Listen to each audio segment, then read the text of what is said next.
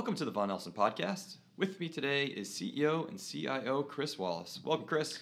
Good to be here, Dan. Chris, always good to have you. And Chris, we just, in the time we recorded just a short week ago, we've now seen Omicron has reached the U.S. and is really in full swing.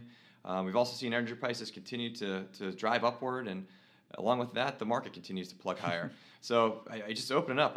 Just how is this possible? Yeah, for sure.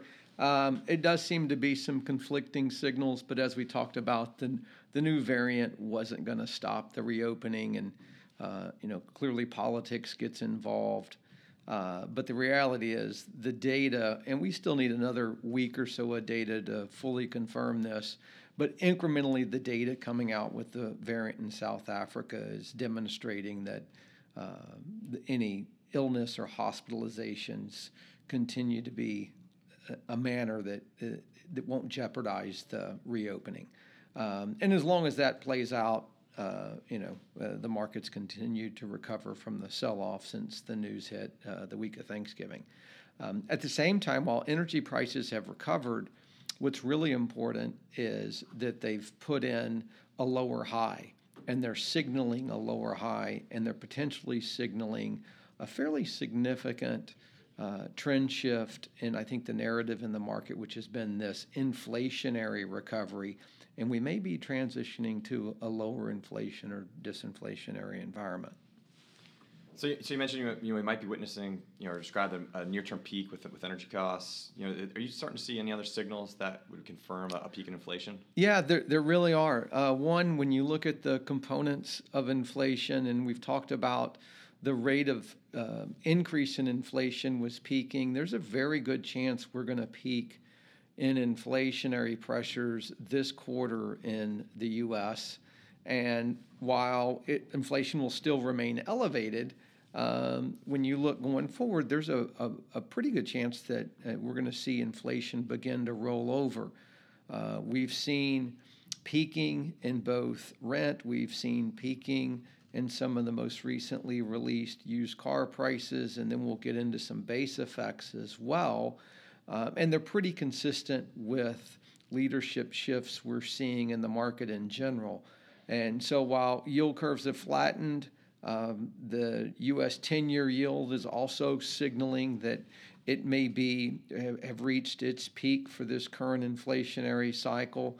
The dollar looks like it may have peaked as well, and just as importantly, we're starting to see strength out of the Asian markets. And when you look at the Chinese market, they clearly are starting to add stimulus to boost their credit impulse, but more importantly, they're a huge importer of food and energy, and they have to buy a lot of that with dollars.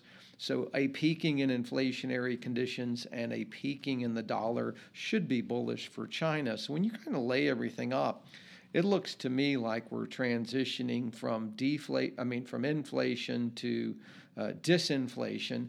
And hopefully the inflationary pressures fall faster than the growth does. And in that environment, we'll see an increase in real growth, which is bullish for risk assets. And it's not surprising that we would see, equity markets probe all-time highs. So what you're saying here is, if you think we're transitioning to what we describe as a disinflationary portion of the economic cycle, do you think that there's a risk that the Fed could be potentially over-tightening monetary conditions into the slowdown? Yeah, it's the classic Fed policy error, and we're setting up a window of opportunity for that to occur again. And as we mentioned last time, the Fed is a political organization, and their policy follows politics more than anything else. And the narrative in the paper right now and the narrative in polls is very much inflation, and it's one of the most lagging economic indicators besides labor. And so they're going to fight that, which means they're going to accelerate the taper, which will tighten up liquidity conditions. And we've already seen that volatility hit long duration risk assets and the most speculative asset classes. And they're going to tighten to the extent we don't see a significant fall off inflation. Let's say it drops down to 4% or so in the first half of next year.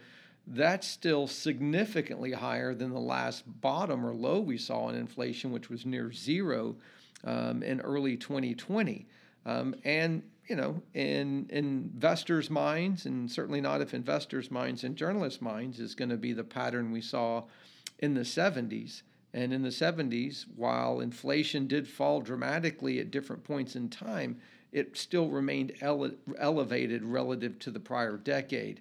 And that narrative is probably not going to have sufficient time to change in the first half of next year. So yes, the Fed could certainly cause some issues and cause some volatility in the marketplace. Right, and maybe a little bit expanding on that. What would be some short and medium term implications, kind of in light of some of these shifting dynamics you've described? Yeah, what I would do if I was an investor, and you can look at the recent volatility as kind of a topping process in the inflationary trade. And I would look to try to take advantage of what is both seasonal strength and potentially rising real growth, but certainly falling inflationary pressures. I'd focus in and around, to the extent you're going to play a cyclical recovery story, those entities that have been hampered from an earnings standpoint due to bottlenecks and due to cost pressures. As long as those cost pressures aren't primary labor oriented. Labor costs are going to remain elevated, and that's going to be an issue we're going to have to deal with for all of 2022. And if anything, that's also going to provide the tailwind for personal income growth that could drive some of these higher real growth avenues. But, if you have some manufacturers in various supply chains that weren't able to pass along all the raw material costs, weren't able to complete all the backlog and recognize those revenues on the sales line item, chances are earnings estimates next year are a little low. They probably include input costs that are assumed to remain elevated, and that won't be the case. And so there's a real opportunity there. And then that's kind of the short-term play. So that may mean the market could be peaking midway through the first quarter of 2022. And then as we get into a seasonally weaker period post-May through the summer, it's really, I think investors are really going to have to focus on this real growth dynamic. Is real growth starting to slow faster than inflation? So it's going to mimic a stagflationary environment.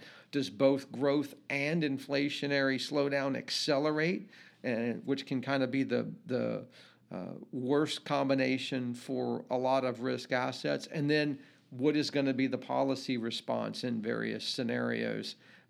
Because it could be a situation where inflation falls, probably the value factor doesn't work as well near term. Large caps outperform small caps near term. Quality beats junk near term.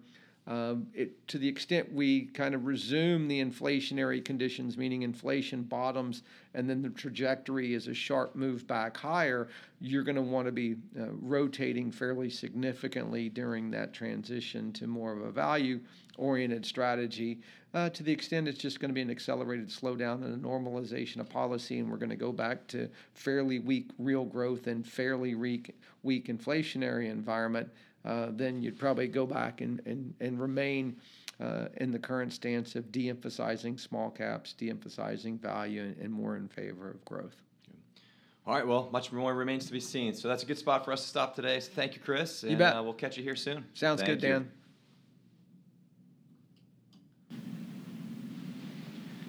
The views, information, and/or opinions expressed during this podcast are solely those of the individuals involved and do not necessarily represent those of Vaughan Nelson and its employees. Vaughan Nelson does not verify and assumes no responsibility for the accuracy of any of the information contained in the podcast. The primary purpose of the information, opinions, and thoughts presented in this podcast is to educate and inform. This podcast, or any podcast in the series, does not constitute professional investment advice or services, and any reliance on the information provided is done at your own risk. Past performance is not an indication of future performance. By accessing this podcast, you acknowledge that the entire contents of this podcast are the property of Vaughan Nelson or used by Vaughan Nelson with permission and are protected under U.S. copyright and trademark laws.